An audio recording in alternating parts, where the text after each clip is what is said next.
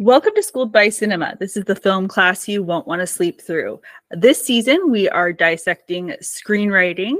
And for this episode, I am so happy to be discussing John Patrick Shanley's Joe versus the Volcano with Mike White from the Projection Booth podcast. Hello. Thank you so much for having me. I hope my brain cloud doesn't affect my speech too much. I hope it doesn't affect mine either. I know it's been a busy time. It's October. We're all kind of a little cloudy right now. So, but yes, I am so excited to talk about this movie with you. So this is a very special movie, and I am really happy that you chose to bring this to the table for this episode. And just to jump off, I want to ask, what does screenwriting mean to you? Well, I've definitely grown in my appreciation of screenwriting over the last, 30 years. Never had read a screenplay before college, and was, like, okay, well, this is good. It's a interesting way to format things. I didn't really get everything, but as I read more and more, I found that there were certain writers that could paint pictures so vivid I could see the movie in my head before I ever stepped foot inside of a theater to see it. For me, screenwriting is the blueprint, and it really, a well-written screenplay can be as good as a well-filmed movie, can just paint that picture so well in your head that you don't even really need to see the movie. But yeah, I love screenwriting, and for me, it's like I said, it's that setting up everything, and sometimes even the smallest details might make it all the way from the page to the screen, because it's also a very fascinating document to see what was the intention versus what we end up seeing when we go into a movie theater. Yeah, and this is a great movie to look at because it is the director. He is also the director of the film and the screenwriter. And so it's basically all him and his intentions from the beginning and to the screen. So this is a great way to kind of look at that side to side and see what happens. So do you have a long history with this movie? Did you like it when it came out? Is it something you came to later? So I've been thinking about this, and I remember distinctly when it came out, because I was actually working at a movie theater when this movie came out, and I remember seeing the trailer for it a lot, but something about it just turned me off, and I don't know what exactly that was. It probably wasn't Meg Ryan, because I really loved When Harry Met Sally. It might have been actually Tom Hanks, who people these days probably don't remember. I mean, he makes bad movies still. He's not perfect by any stretch of the imagination, but he was in some really bad things for a long time. I think, like, I was trying to put my finger on when I started to like Tom Hanks. I liked him in Bosom Buddies. I really liked him in Splash, but then he was doing other movies that I just thought were horrible. Like, what was that one with John Candy, which was actually kind of similar to this? They go to an island, I believe.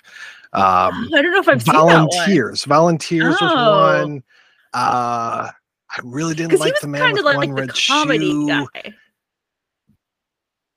Yeah, he was very much the comedy guy. I think it was probably like Splash was great and everything, but he was in garbage like The Money Pit and Dragnet, which I know a lot of people love these movies. I love The Money Pit. Yeah, but I mean, the movie after this was Bonfire of the Vanities. He was not knocking them out of the park. Like, I remember liking The Burbs. I didn't love The Burbs, so I think I just stayed away from this movie. It wasn't really until A League of Their Own in '92 where he started to really get on that hit cycle, where he was doing that and Sleepless in Seattle, which I'm not a fan of, but then things like Philadelphia, which again I'm not a fan of, but gosh, there are so many movies of his that I actually don't like, but the movies that I do like of his, I like a lot.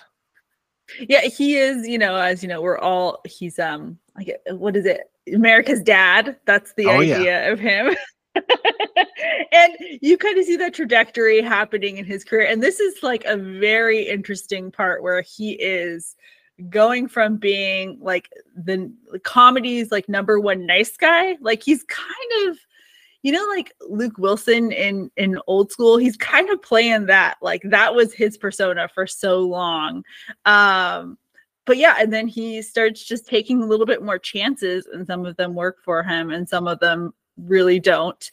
This is something he was very drawn to, it seems like, from the beginning, and wanted to work with John Patrick Shanley on this film. And also Meg Ryan. They were both kind of like an upswing a little bit when this movie was being made, and they were on the rise, and it was a very interesting choice for both of them. Yeah, definitely. And especially a big challenge for her, playing 3 roles. Yeah.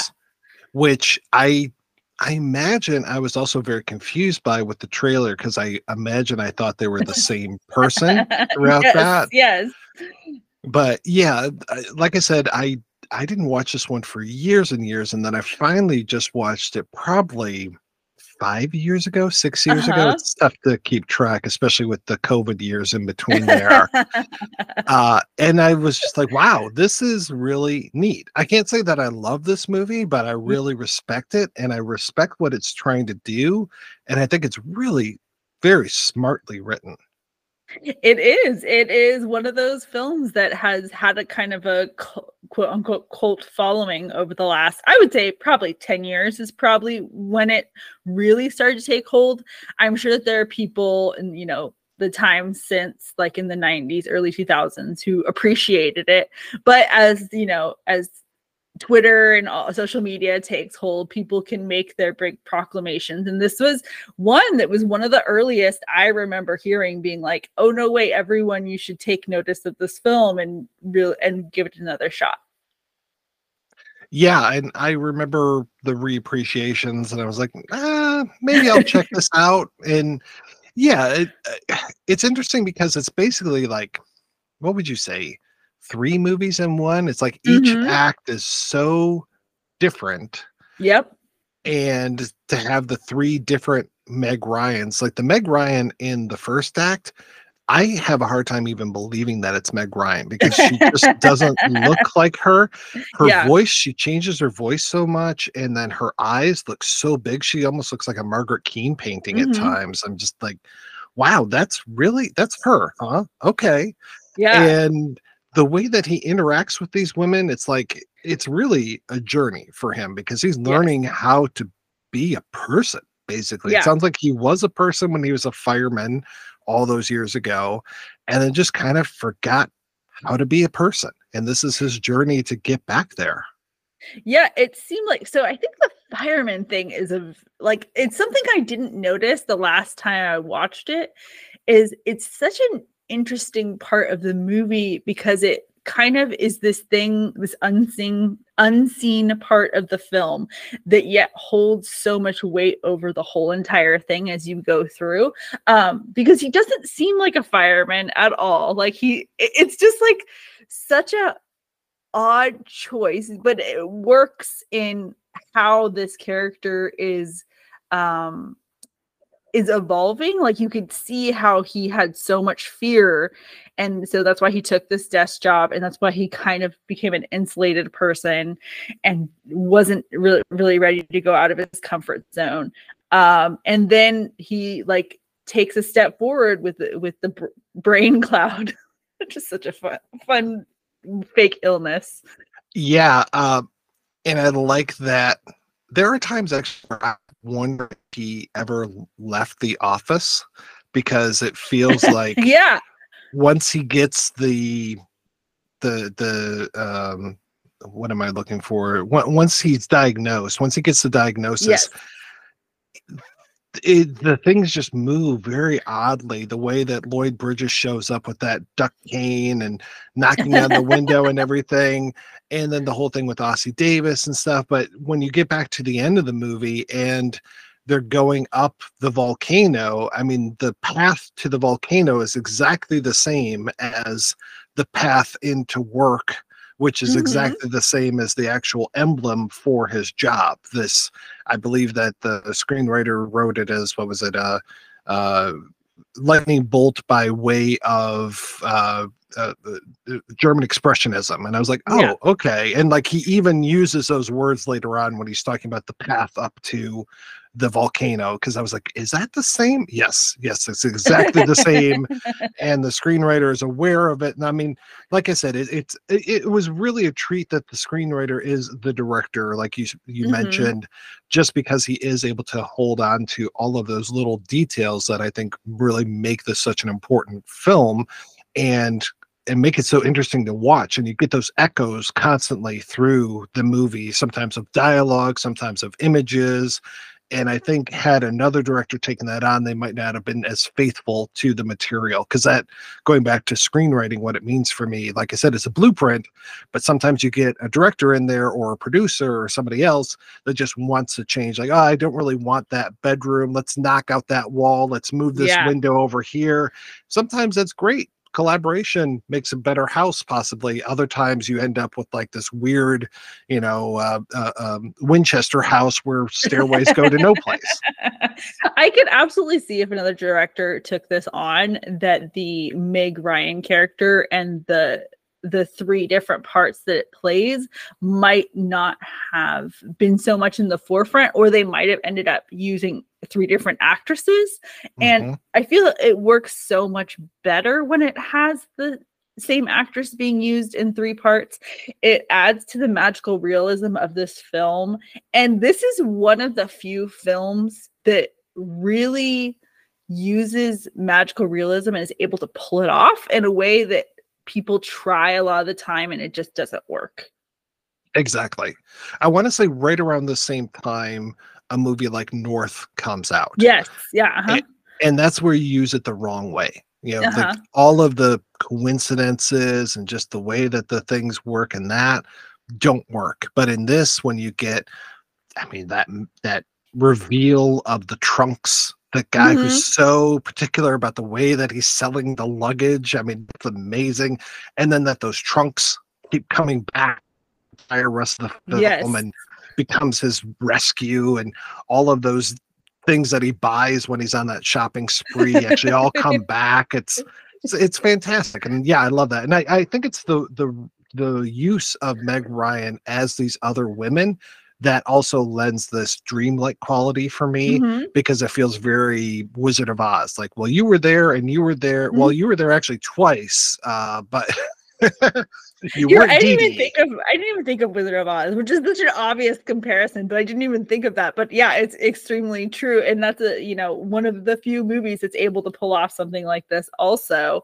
I love how this movie, and I like that you pointed out as well, is it's like three different movies in one, but it still carries that like kind of magical realism thread through the whole thing. Like the first one kind of feels like a German expressionism kind of film. It has that vibe. The second part kind of feels like an 80s like makeover film, or like coming on up film a little bit. And then the third part is like an adventure romance. Oh yeah. Yeah. Well, the recurring thing about his soul, I think, really plays into that as well. And it's not just him; it's Meg Ryan as well. How she talks about how she's soul sick, but that we start the whole movie with him losing his SOLE, but when he says it to Dee Dee, it sounds like he's talking about his SOUL. Yes, that is one line that I wrote down as something. I was really trying to pay attention to the screenplay when I watched it this time, and like how he uses words, because he's, I mean, obviously such a great writer, but he uses writing in a way that's like a little bit like it. He uses the double meaning, and then he also uses words that are like, you can feel like if someone's having a profound moment, they might actually talk that way, versus someone like things that someone would never ever say in real life. Like it doesn't feel believable. And I think that that's a little bit of a magic trick that he does. And he also does this in Moonstruck a little bit, because that is about two people very similarly, like taking the steps that the leap, I guess I should say, the leap that they want to make for each other. And this is just heightening that to another dimension. Yeah, I think it's very pointed that the Lloyd Bridges' character's last name is Grey No More, which sounds like Grey No More, that Yes. we are in the shit world that he starts off with. I mean, with the always incredible Dan Hedaya. I love I him. know. I love him so much. Mr. Waturi, it sounds like he belongs on the island because it's such a weird Yes. name, like it almost sounds Japanese, but also like Tahitian or something. I'm like, what is this name, Mr. Waturi? And that he just keeps having the same arguments over and over on the phone. Again, very not dream like, more nightmare like, where it's Yes. just like the same things being repeated over. I'm not going to argue with you. I'm not arguing. Mhm. Yes, I know he's got the job. Can he do the job? It's like, wow. Yeah, I think obviously the casting is incredible, even though this movie is like fairly intimate for being kind of like a very almost an adventure movie a little bit, like overall, like it's a romance adventure a little bit, but the cast of characters is very small and you just get enough of a sprinkling of everyone, like Amanda Plummer at the end being on the ship. Like there's just like little pieces that you get to see because it's really a point of view just from Joe's perspective most of the time, but you just get enough of these little pieces throughout. And this is such a, let's say it's a writer's movie Yes. insofar as there are so many little speeches, like Uh-huh. the speech that Meg Ryan gives on the ship about being soul sick, and this whole thing about, I asked you if you slept with my sister so I'd know something about you, but you didn't, so I didn't. I mean, those kind of things, it just feels like, oh, give me that dialogue. If I'm an actor, I want to sink my teeth into it. And you also had that awesome moment of Joe when he's speaking to Angelica in the car, and he's really given it all he's got as far as that speech that he has, and all of those little things, because Angelica could be the biggest waste of time character in the Mm-hmm. entire movie, but she's got a lot of stuff going on. I like Yes. the affect that Meg Ryan is putting on her voice. I read one article that was comparing her to a manic pixie dream girl. I think Mm-hmm. that's a little unfair because Yes. she does not seem manic. She seems depressed. Yes, it feels so. I got from her is very much the idea of pulling from someone like Edie Sedgwick in like Oh yeah. the 60s and 70s, like that kind of person who, like, if you ever heard her talk, she kind of has that effect of trying to of kind of blending these two worlds of coming from this world where you're really fancy, you're rich, and then also I want to be a painter, I want to be an artist, so I'm going to talk like all the, quote unquote poor artists do. And it kind of feels like this blend of these two worlds that she's trying to live in at the same time. Yeah, the whole thing of both her and her half sister Patricia Mm-hmm. just trying to get out from under their dad's thumb. Yeah. And then to find out just what a manipulator Grey No More is as the movie goes on, especially at the very end. And I'm sure we'll talk about the end and talk about the unused end scene that was in the screenplay, but not here. Mm-hmm. That was fascinating to find out. And there are little things in the screenplay. I was talking about that blueprint thing. There are little things here and there that aren't in the movie. Some of them I think would have been nice, but a lot of them I'm like, okay, I can kind of see why they left that out. Yeah, it's a great look at editing and how self-editing can sometimes, not sometimes, but usually is beneficial, and you really flush out what you want to say when you're able to self-edit that way, especially because he was also the director along with the writer. But I want to circle back around to Meg Ryan's speech, because I think that is such a wonderful, also she's fantastic in that scene. Like that's just like, you can see where she's going to go based on that scene right there. Like she's just kind of, I mean, obviously I think she did When Harry Met Sally right before this. So she's like, people already know about her, but this kind of takes it to another level for her. And you see, because you don't spend a lot of time with these different women, but they are dimensional in what she brings. And in this, you see her as someone who is trying to figure out this person, but also because she is kind of an explorer herself, like she likes the ocean, she wants the boat. That's the whole thing. She wants to go where people aren't. So she has this inherent need to explore and ask the questions. And with him, he doesn't give her anything, and it's also just in his character not to be explorational. He's kind of figuring that out himself. I totally agree. Yeah. And that he's instructed not to tell anybody about his quote unquote mission. Because when he does tell Dee Dee about his illness, quote unquote, she can't handle it. And like that's it. And so he doesn't tell Patricia. No, he doesn't tell Angelica. Shit, I just had the name. Yeah. But when he does tell Patricia, that's an odd moment because the way that she slides over to him on the deck and they're both face to face and you're like, oh, they're gonna kiss. And then he just boom, I had this happen. Just like throws all this stuff out, which is very human. It's very realistic because once you pull that stopper out, sometimes you just verbally explode all over the place, and that's exactly what he does to her, which is totally unfair to her. And the way that she recovers from that, I thought was really nice, and also just a great acting moment. Like he's kind of this bottled up person in general, and so he has the quote verbal diarrhea a little bit, and so it's kind of interesting to see the difference in reaction from Dee Dee to Patricia, because Dee Dee is like overly expressive, doesn't know how to deal with it, walks away from the situation, and Patricia is like, okay, she is kind of like more of a sponge about it and is like, okay, I need to think about this and see what's going to happen.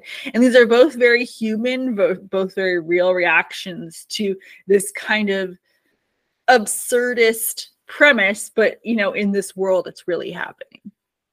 Well, and even just the idea of this guy who has this diagnosis and is going to throw himself into a volcano because he's got nothing to live for anymore, and he gets all this money.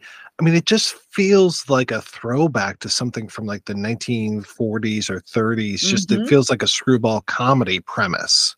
And then even casting Meg Ryan 3 times, it feels like something that another director in olden days would have done.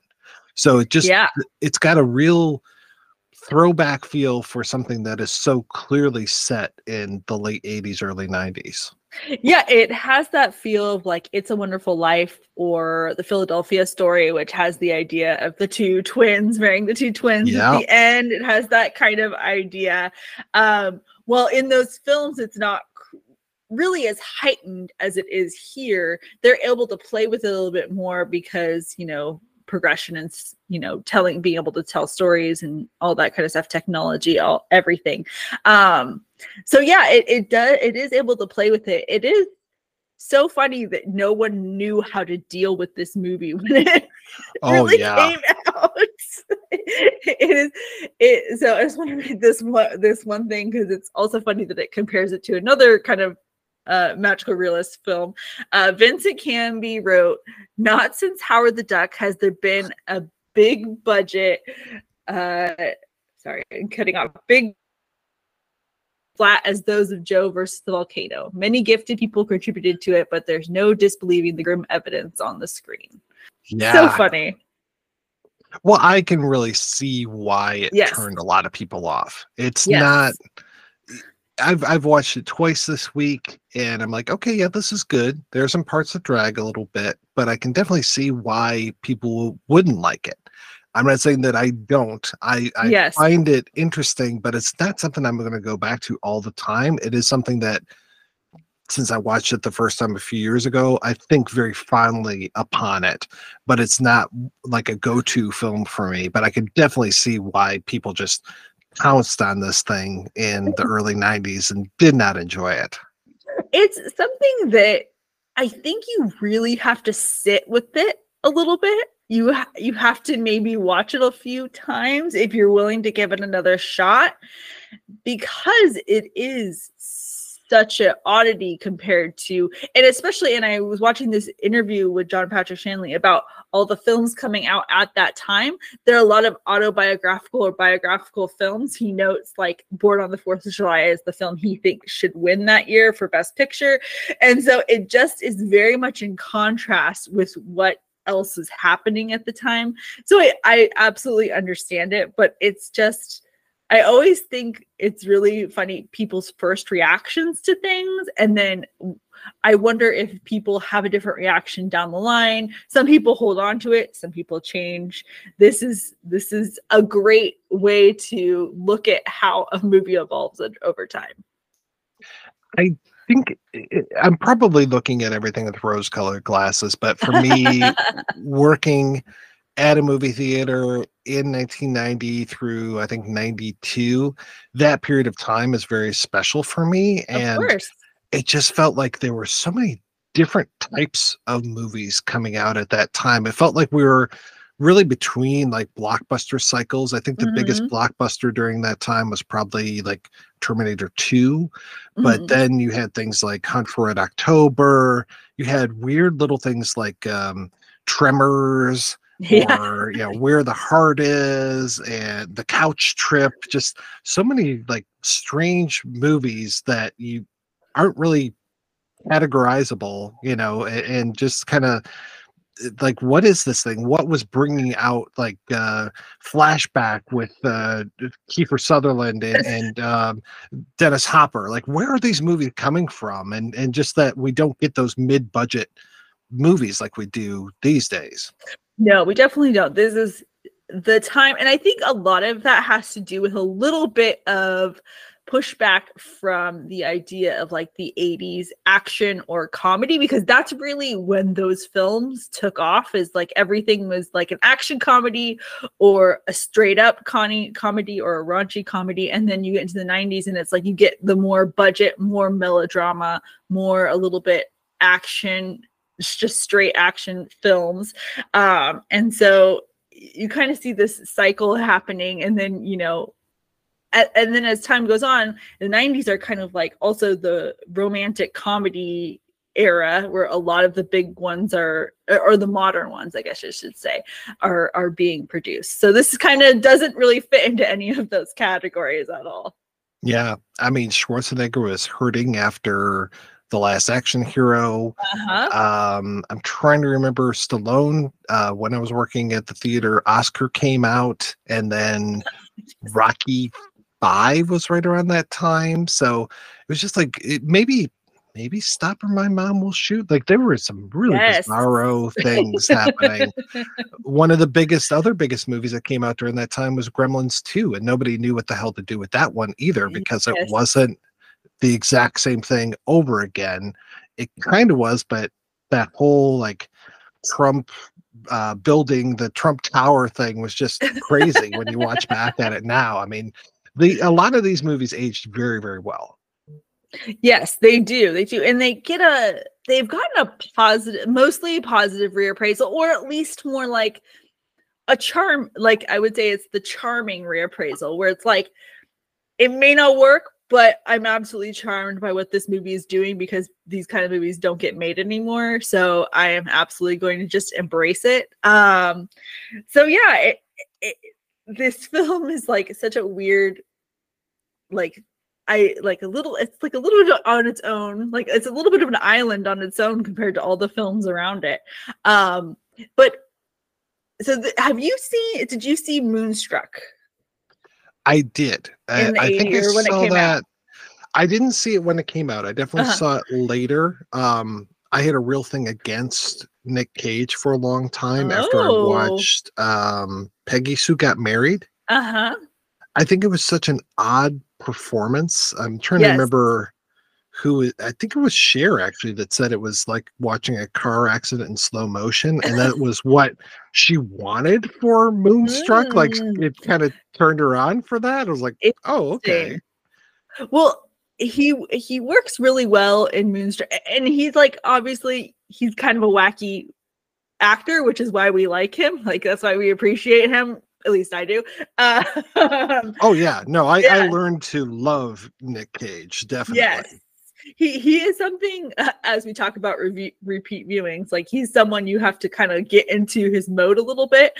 And the Peggy Sue Got Married thing and basing that off Gumby, I think, is like the myth about that, is that he based that performance off Gumby, and like it kind of bleeds a little bit into Moonstruck, because that film has this it's a little bit of magical realism, and like not as, doesn't go as far as this film, and definitely doesn't go as far as his later films, but there is kind of this dreamy quality, especially about him and her. Like all the family stuff is so great and grounded, but it's like their relationship and their love story is a little bit dreamy, and especially him, like without the hand, like like you need a special person, you need a special person that is going to take on that role.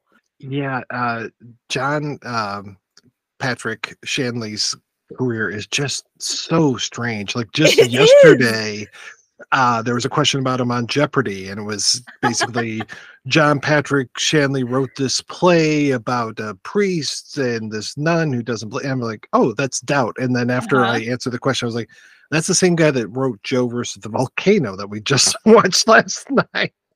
And you know, Congo, what the fuck, man? Yes, absolutely. So his career, and that's also another reason I'm glad we're talking about this movie, is because his career is absolutely like so wild in what he's written and worked on. So obviously Moonstruck is like the big, was a playwright, and that's kind of how he started, and then he did the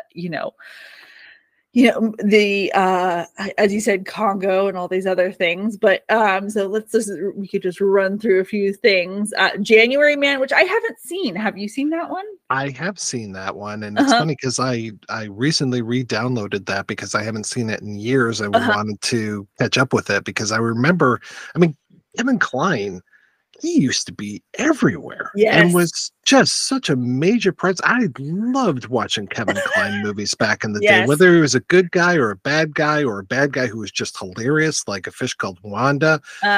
But just to have him as, what is his name? Mr. Fishkill on Bob's Burgers now. That's the only thing I know that he's doing these days. Yeah, he's like definitely a big part of my life. A Fish Called Wanda was like something that we watched all the time growing up, and also this movie with Meg Ryan called French Kiss. I don't know if you've ever heard of that. That is a big movie for me and my household growing up, and so I'll have to check that out and kind of see what that's like. But yeah, he wrote that, and then next is Joe versus the Volcano, and then Alive. Yeah, which I remember the best thing about that movie for me was the Entertainment Weekly review that was under the headline "Fine Young Cannibals." Wow, that's a great play on this film. This film also meant a lot to me because it was one of my cousin's favorite films, and so we watched it like all the time growing up also, which is a weird thing to watch a lot of, but we definitely did. She really liked the survival aspect, and so we always watched that. And then it goes into We're Back, a dinosaur story, but I think that had like 20 writers on it, so we probably just did a run on it. And then Congo, and then Doubt, and then it looks like he does a few like TV shows and shorts, and then Wild Mountain Thyme, which is his most recent film. Have you seen that movie? I have not. I wasn't even aware of that one until starting to do my research for this. I would say watch it because it is really, really weird. Like, it takes the idea of Joe versus the Volcano, the magical realism in that, and like amps it up to 10 without the stylistic choices. It's like the characters are kind of like in their own little world, but everything around them is like very realistic. So it's a very odd tension that it creates. I don't think it's particularly, I don't want to say it's not good, but I just think it's like such a odd choice to go in the direction that they do in the movie. But you can kind of see as you watch it and as you think about it, why it would work probably better as a play, which obviously he's known for being a playwright. But you feel like the things that would happen, I don't want to spoil it. I don't know if you might not know what happens in it, but there's like a very odd like third act twist that happens that I don't want to spoil. So don't read anything about it. Just watch it.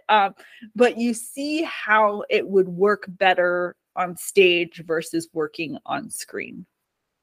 Okay. Well, I will keep all that in mind. But I mean, it's got Emily Blunt and Yes.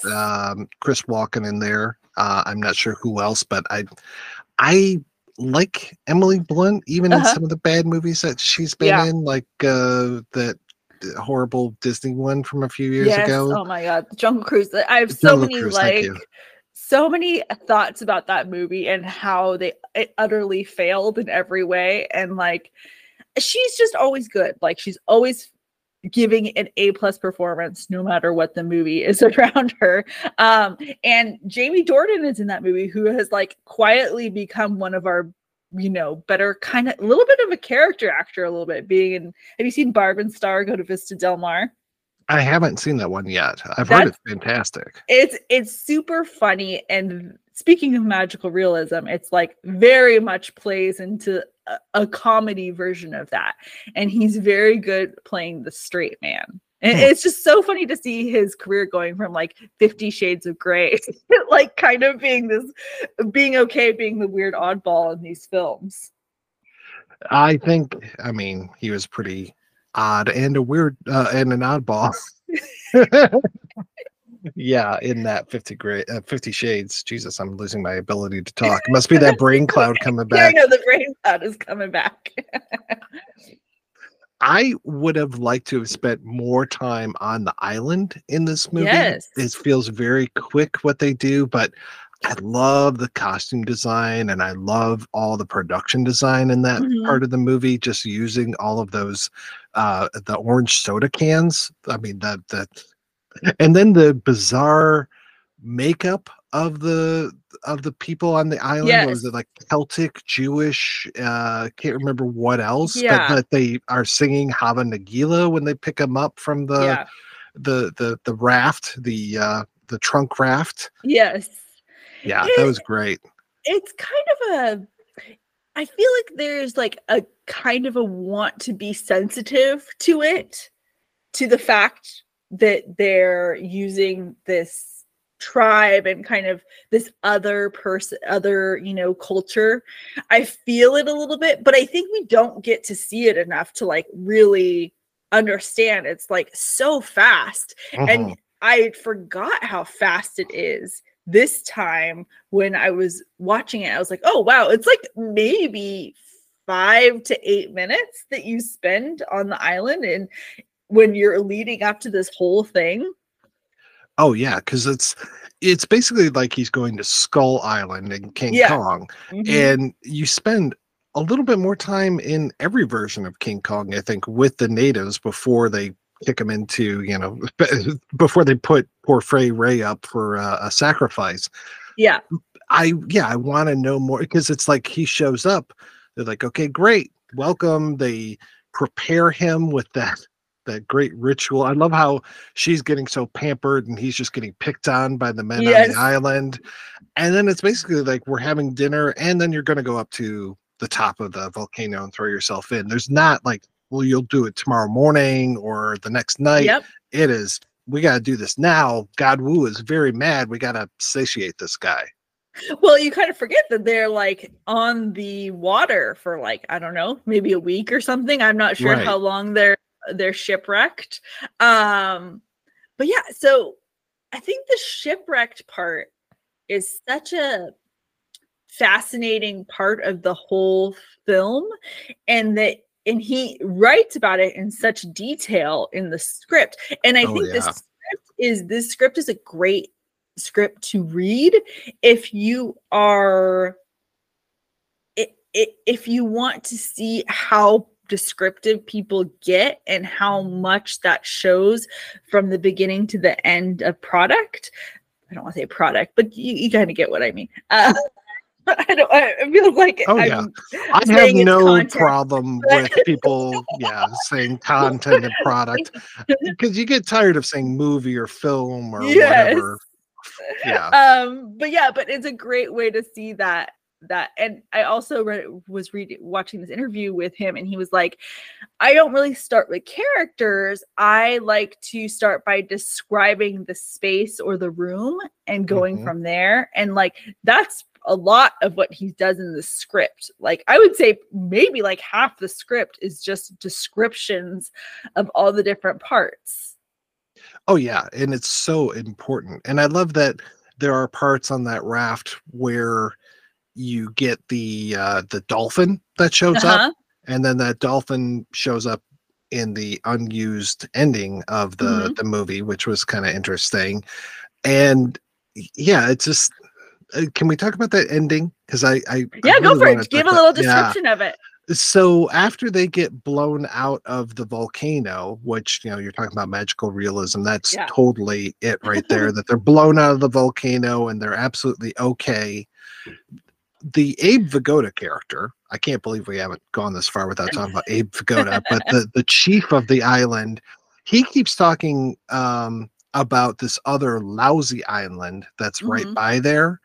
And I think that we're supposed to understand that when their island sinks, they all swim over to the lousy island. So they're not all murdered like they are in the final Joe versus the Volcano movie that came out. But yeah, when they get blown out of the volcano, Joe and Patricia, they actually get picked up by the Tweedledum, is it? To the other boat. Yeah. And on that boat is Mr. Granamore, also the doctor, and they make this big deal about, oh, we can't hide this doctor from you because he's on this boat. And so they bring the doctor up, and that's, you know, because it's very much like what we have with them on the raft at the end. He figures out, oh, I've been set up this entire time. But Granamore is still very upset about him losing these mineral rights and all this. And so it's an interesting way of doing this, but they actually take Granamore and the doctor and they throw them into a dinghy and basically maroon them in the middle of the ocean. Yeah. And then they're sailing away, and that's when they get the trunks show up. They take the trunks, they throw them on there. They're like, got to use this luggage wherever we go, and they sail off into the distance, which is a nice way of doing it. We still end with like some very similar dialogue to what we ended up with, and that was nice.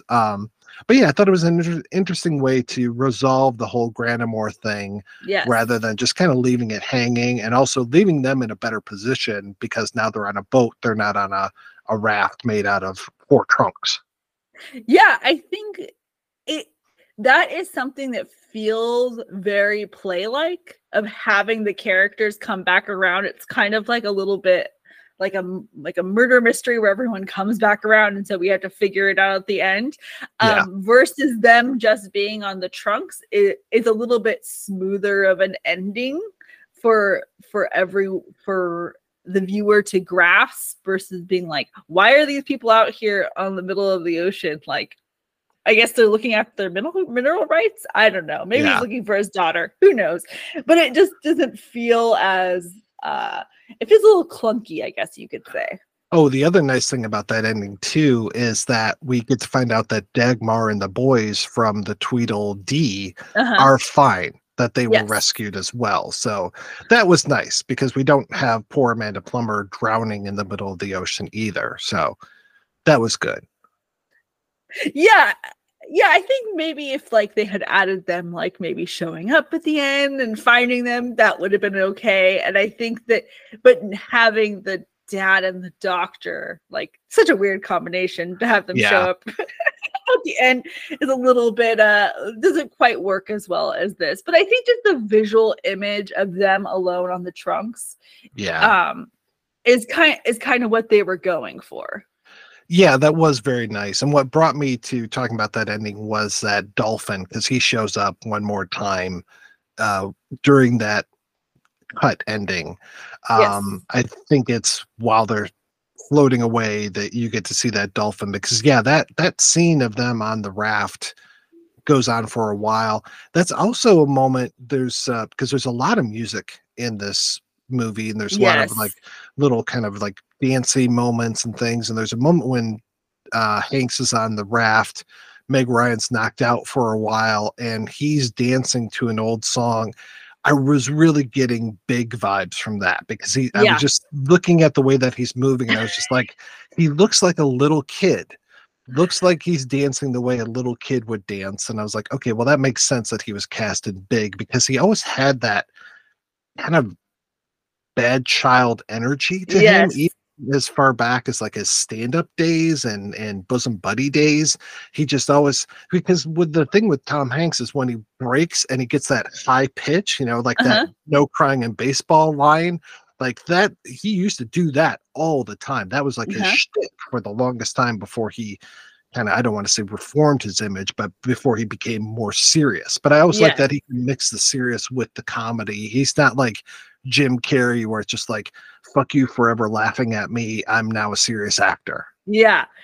And another thing I like about the shipwreck part of them, or I guess I should say the part where they're waiting to get to the island and they're on the little like raft, is I like that that's such a good, I don't know, it's another way of extending the idea that no matter if we have like good intentions, the world has other ideas for us, and he ends up still wasting more of his life on this shipwrecked boat versus actually doing anything.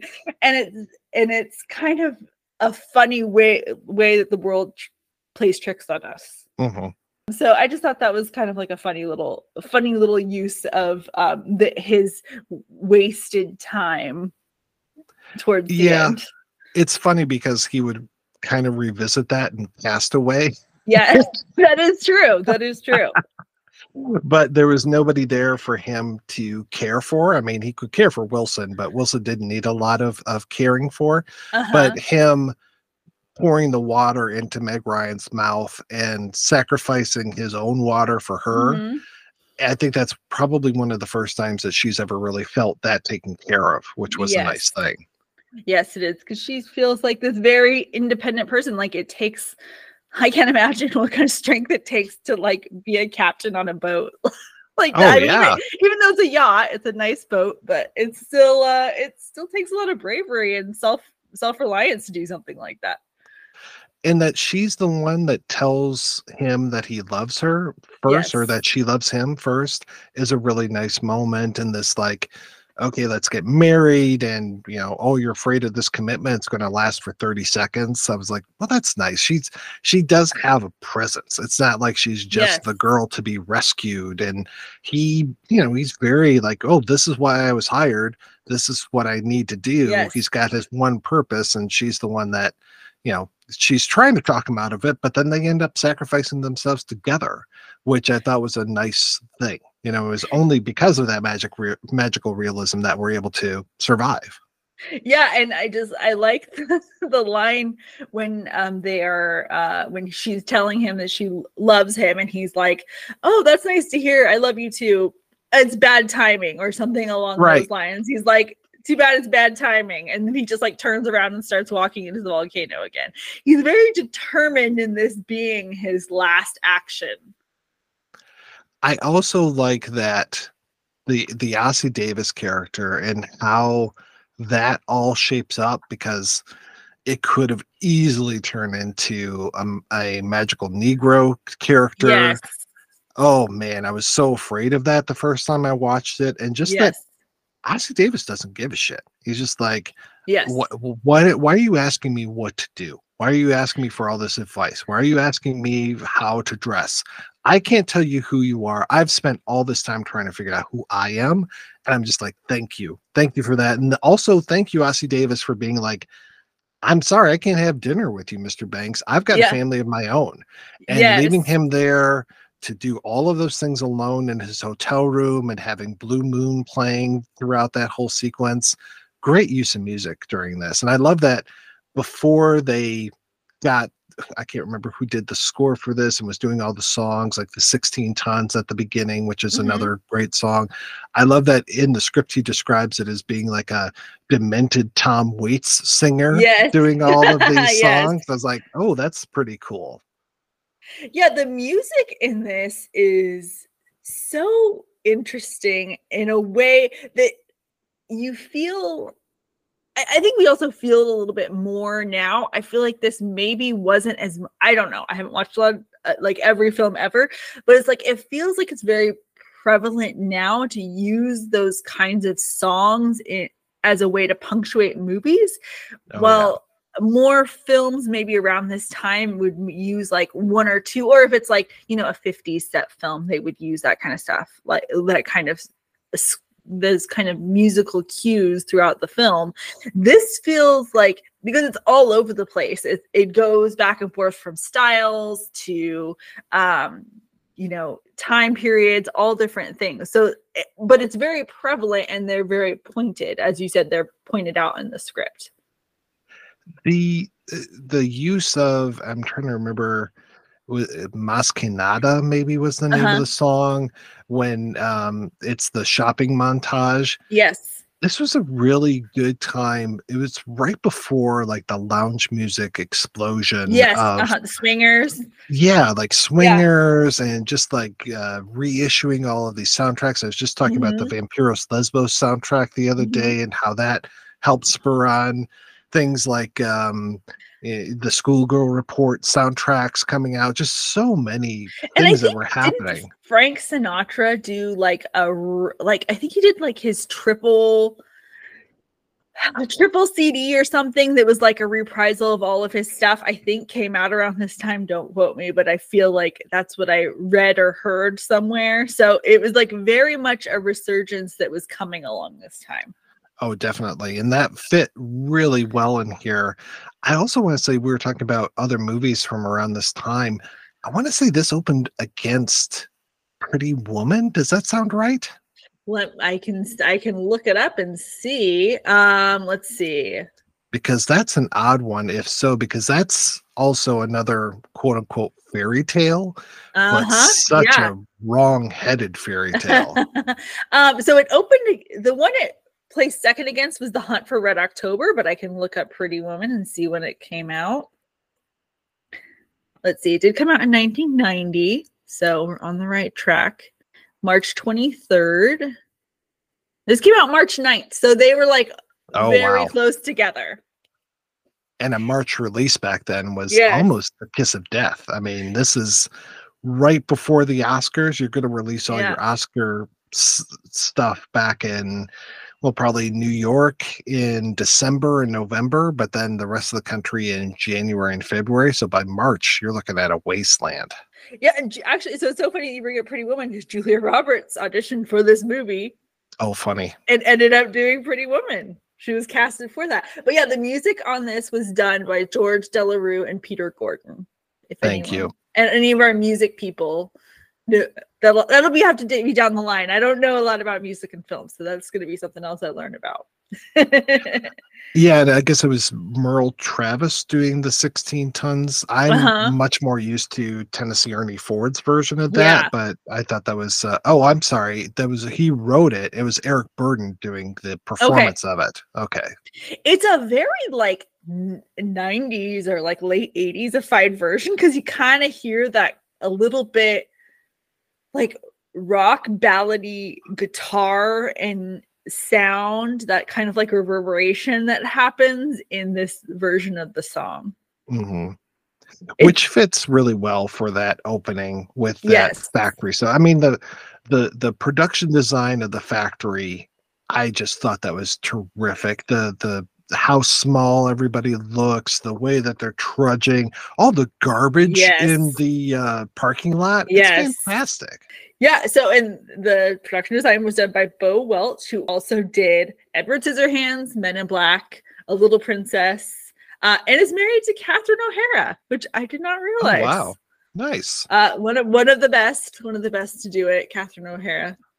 Oh, definitely. But yeah, it really, the beginning of this movie is very, it sets the tone automatically for what you're getting into. And the song, everything, the garbage, it's just so gross. And I like that scene where he's walking and he's like, I think he's his foot, that's when the soul comes off the shoe, and he like stands back and puts his hands up to the sky like, is this all I have for the rest of my life? This is all I'm doing? Yeah. And then you go into like the Dan Hedaya stuff, and I just have to say that this is like the most perfect office lighting that I've ever seen in a movie. Like even Office Space or even Matrix, it's not quite the same. It just looks exactly how it looks under fluorescent lights. For people who work in offices like this, you have seen it. Oh yeah. No, I've felt that sucking of my eyeballs, like he mentioned quite a bit.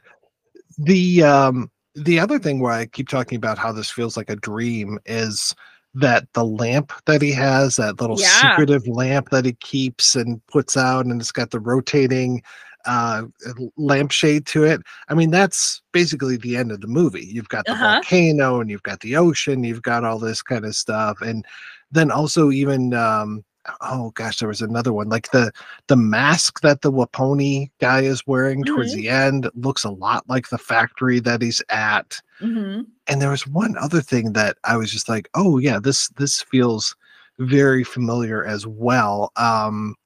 Oh gosh, what was it? Yeah, because there's the big moon on that thing. On that. Oh, I know. It was the books. He's talking about these books, and it's like Romeo and Juliet. So you've got the star-crossed lovers, Robinson Crusoe. So you've got the shipwreck, and then the Odyssey is basically the entire journey that he's on. Yep.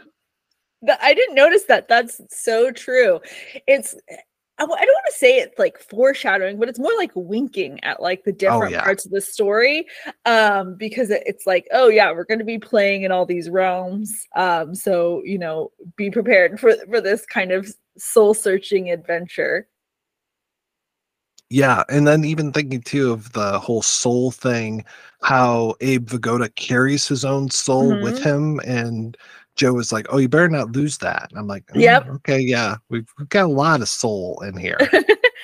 So one of the things I noticed in the script is there's like this part where he talks to a priest on the plane, and that was something that we don't see really in the movie. And I think that that's kind of good that that's not in the movie. No, we don't really get much of that plane, other than I like that it's Meg Ryan doing the announcement that they're about to land. That was nice. Yeah. So I think that would maybe be a little bit too on the nose.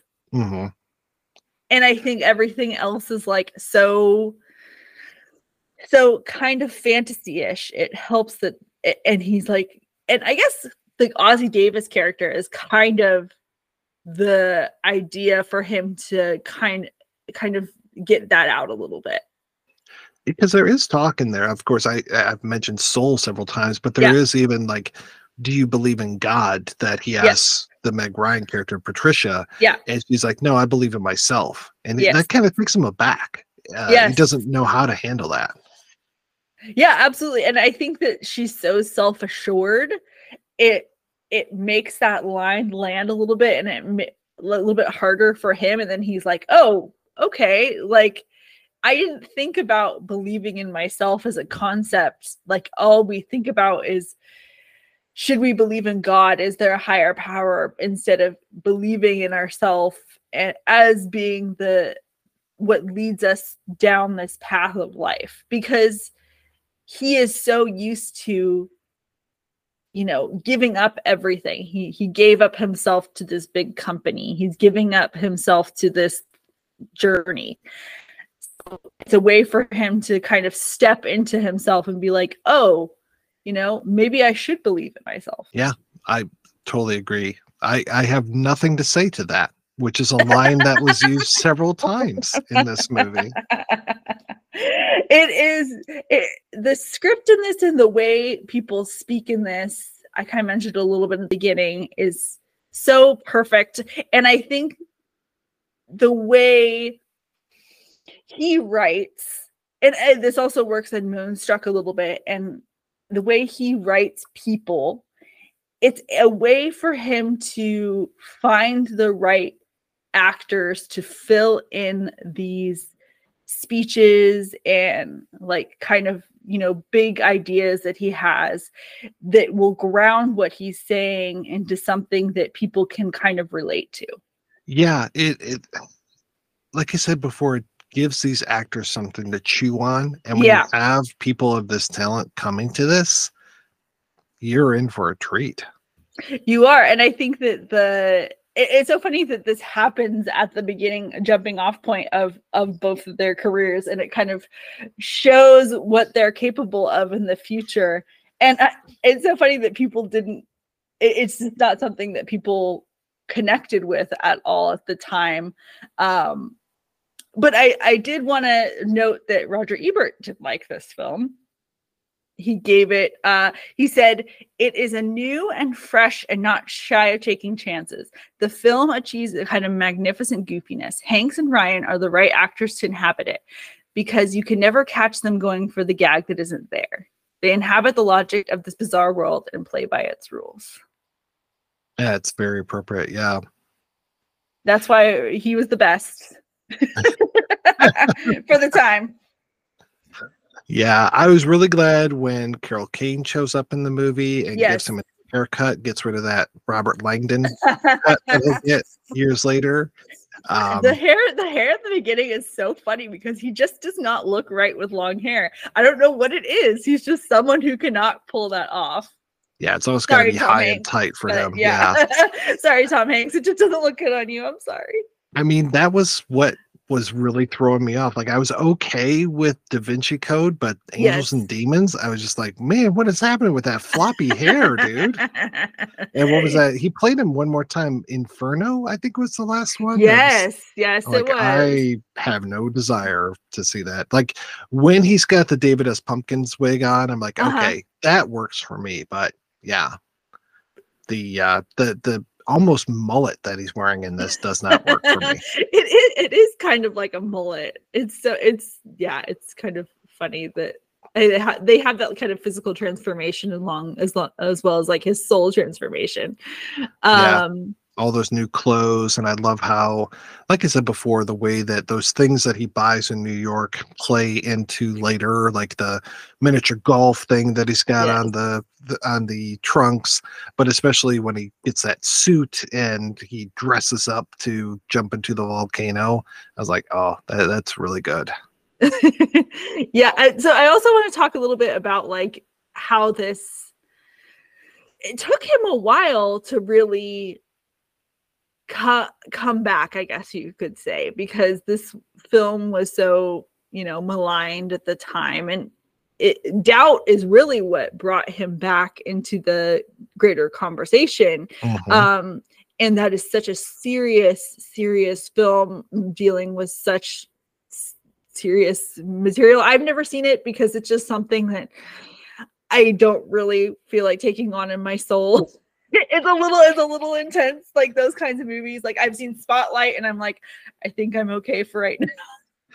Yeah, I mean, I like all of the actors in Doubt a lot. I'm a big Amy Adams fan, of course, Philip Seymour Hoffman. What's not to like about Meryl Streep? But I'm right there with you. It's not like something I'm rushing out to see. As soon as I heard what it was about, I was like, okay, yeah, I'm fine not seeing this one.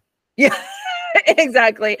Maybe I'll give it a chance one day. I don't know. Is that one of Philip Seymour Hoffman's last films? It seems like it, because that was 2008 it came out. And he well, no, I take that back. He passed in 2014. So he definitely had more stuff. Yeah. Of course, he was in the Hunger Games movies right around that time as well. Yes. So. God, that might have been one of his last roles. Yeah, that movie. Those movies are like have weirdly popular, like really like well-known actors in them, like secretly, and you're just like, oh, they just like pop in and like come in and like have a weird outfit and then pop out real quickly. Such weird films, such weird story. But yeah, to be back to Shanley, he wrote this. So he was like, oh, I just went through this like horrible ordeal. What's the thing I most like? What is something I don't want to do? And he thought male nudity, extensive male nudity. And he says, what are you going to do with that? And he wrote this film called The Big Funk. And like, I guess a part of it is the actor comes out and like speaks and acts completely naked the whole time. I don't know. I Oh, haven't wow. read the play. And it's just like this way of him dealing with this thing he went through. Like, you're a playwright, you're a screenwriter, you're putting everything out there for people. So what else is there to do except face another fear you have after going through something like that? Yeah, I mean, that's one way where I just hate living in middle America, because I'm looking at Yes. all these plays and it's like, oh, this played off Broadway. Oh, this played on Broadway. Oh, this was the Manhattan Shakespeare Festival. It's like, yeah, that's great. Must be nice to have a really good theater scene. I mean, this I is know. Detroit. I mean, this is not Chicago, you know, like Yes. that's where you want to, like Chicago, New York, that's where you want to go if you're theater fans. But Detroit, there's not a lot of these coming through here. I understand. I'm in California. I'm in the middle of California, so I could potentially go to places, but it's like always a drive, and then it's so expensive to go to a play, and then it's like, I don't know. I do love plays, and I used to like work, help create the sets and stuff like that. I've always been too scared to ever get in front of people. It's like, that's like one of my biggest fears is like talking in front of people. I could never do it. I always have the greatest respect for people who can do that kind of thing. But there is something so magical about seeing something on a play happen, because it's so raw and it's so energizing, and there's so much emotion happening there. And I think that's something that shows in his work, and something that he really likes to do. He really likes to like show this. He's like very much a humanist, and he talks about being a humanist, and about how, and one of the things he talks about in Moonstruck is this fact that these people, everyone's telling them no. And so he's like, but what if you just did it anyways? And it's a little bit of what Joe versus the Volcano is, although there's a little bit more of heat under him because he thinks he has a brain cloud. But it's like, why don't I just do it? And I love that that's a part of what he loves about humans, and he likes to talk about. I think one major miss right now is that there's not a better version of this movie out there for, Yes. like, I don't even know if it's on Blu-ray. I bought the DVD because there was a making of extra on it, which is kind of a waste of time. It's not that long. It's not like an hour long making of. It's like, I think I watched that on YouTube. I was like, this is like 10 minutes. This is like not anything. Oh yeah, it's just promotional EPK puff piece type of thing.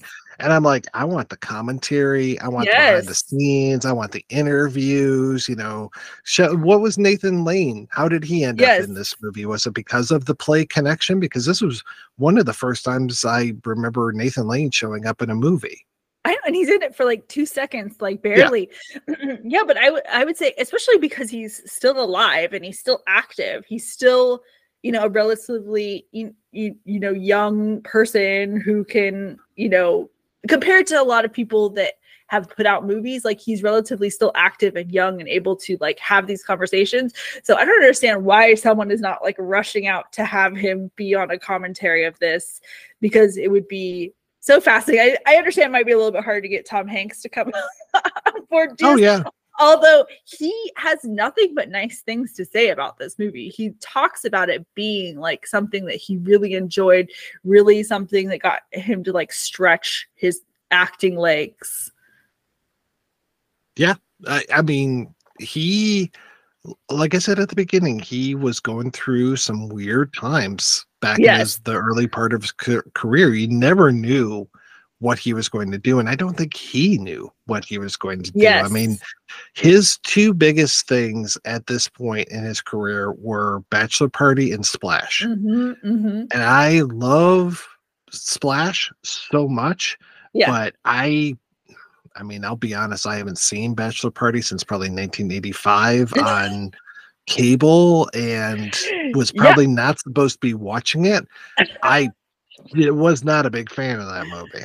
That was definitely something that would play on like Comedy Central in the mornings. I remember like scrolling past it on the TV for sure. I don't think I sat and watched the whole thing though. Although maybe it's, when I need a comedy, maybe I'll give it a shot and see what it's like. Yeah, it might actually be really good. I just remember just being very raw and wrong, but that was also when I was 12 years old, 13 years old. I might really enjoy seeing Tawny Katane in a movie these days.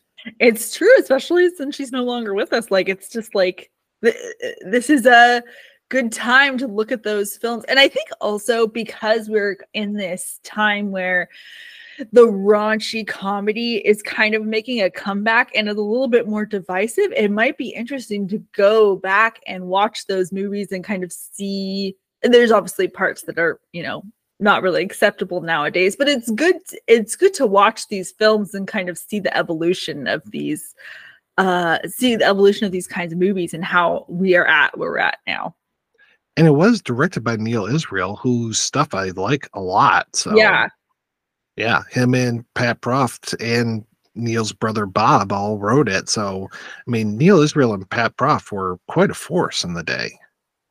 Yeah, so I think what we're learning here is we need to get everything a second shot. That's the that's the thesis of this podcast. I think you're right. Yeah, and like you said, going back and revisiting what I would call the boob comedy of the early '80s is a perfect time to do it. Yeah, exactly.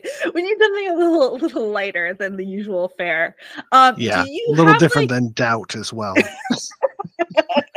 Absolutely. Do you have like a favorite like line in this movie, or like a little vignette that's something that stuck out to you that you really liked? I mean, anything Abe Vigoda has to say, I'm there for. Freaking love Abe Vigoda. But really, that speech that she gives on the boat, I think, is probably my favorite moment of the film, just because it doesn't feel unmotivated, and it feels like she's sharing a lot of things that she wants to make this connection, and she can't make that connection. So it feels very right to be in the place where it's at, and Meg Ryan just is stellar in that moment. Yes, she absolutely is. I loved this line from Ossie Davis when he's getting the male makeover scene, which I absolutely love. I love a makeover scene in general in any kind of movie, but you don't see male makeover scenes as much. But I absolutely love that little like vignette. That's where it kind of feels like he's playing into 80s comedy a little bit, the middle part. But he says, "You're coming into focus, kid." And I just like that line. And I think that's and the way he says it, it's just like such a elegant yet not highfalutin way of explaining his journey at that time. I totally agree. Yeah, Ossie Davis is just, I mean, this whole movie is lousy with great actors. Yes, it is. They're all trickled in and out. Well, do you have any like final notes or final thoughts before we wrap up? Well, if anybody has listened to us talk about this movie for this long and hasn't seen it, I mean, what are you doing? Give it a shot. Give it a shot. Definitely give it a shot. Like I said, it's not the greatest thing in the entire world, but I had a lot of fun with this, and I'm really glad to be able to have this conversation about it. So I really appreciate what you're doing and inviting me on here. Yeah, no problem. I think that it's actually, it's really a quick movie. It's like an hour and 30 minutes. So it moves pretty fast. It has the 3-part structure. It keeps you interested the whole time. So I think like if you are interested at all, of course, give it a shot. If you haven't seen it in a while, give it another shot. We love to see it. We love a comeback story. Well, I just want to say thank you. Do you want to promote your stuff and where people can find you? Yeah, sure. I do a lot of different shows, mostly known for the Projection Booth podcast, but everything that I do is available at weirdingwaymedia.com. So talk about, I keep mentioning Abe Vigoda. I talk about Barney Miller on there, Columbo, pretty much 70s detectives. Apparently, I'm very into that. So yeah, check out weirdingwaymedia.com, listen to the Projection Booth, and have yourself a good time. Awesome. Well, thank you again for coming on. This was a great conversation. This was a great screenplay and movie to look a little bit deeper into, and I really appreciate it. Perfect. Well, I just want to say you can find School by Cinema at all the places, and thank you again for coming on, and have a great day.